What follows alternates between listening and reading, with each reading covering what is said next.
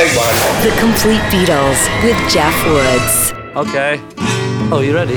This time, solo Paul McCartney, at least Paul's band, Wings, in a single that would go on to sell more than 1 million copies in 1974, going to number 1 in North America, number 3 in England, and 3, the number of parts in this song that revolve around themes that surely Paul was feeling as a former Beatle: escape, freedom.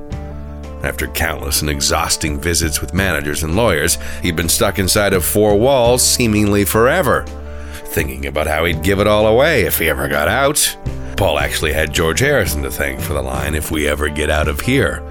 And finally, they do get out, Forevermore on the Run, the second of 5 number 1 singles for Wings, eventually on Guitar Hero World Tour and Rock Band, and inspiration to another real rock band.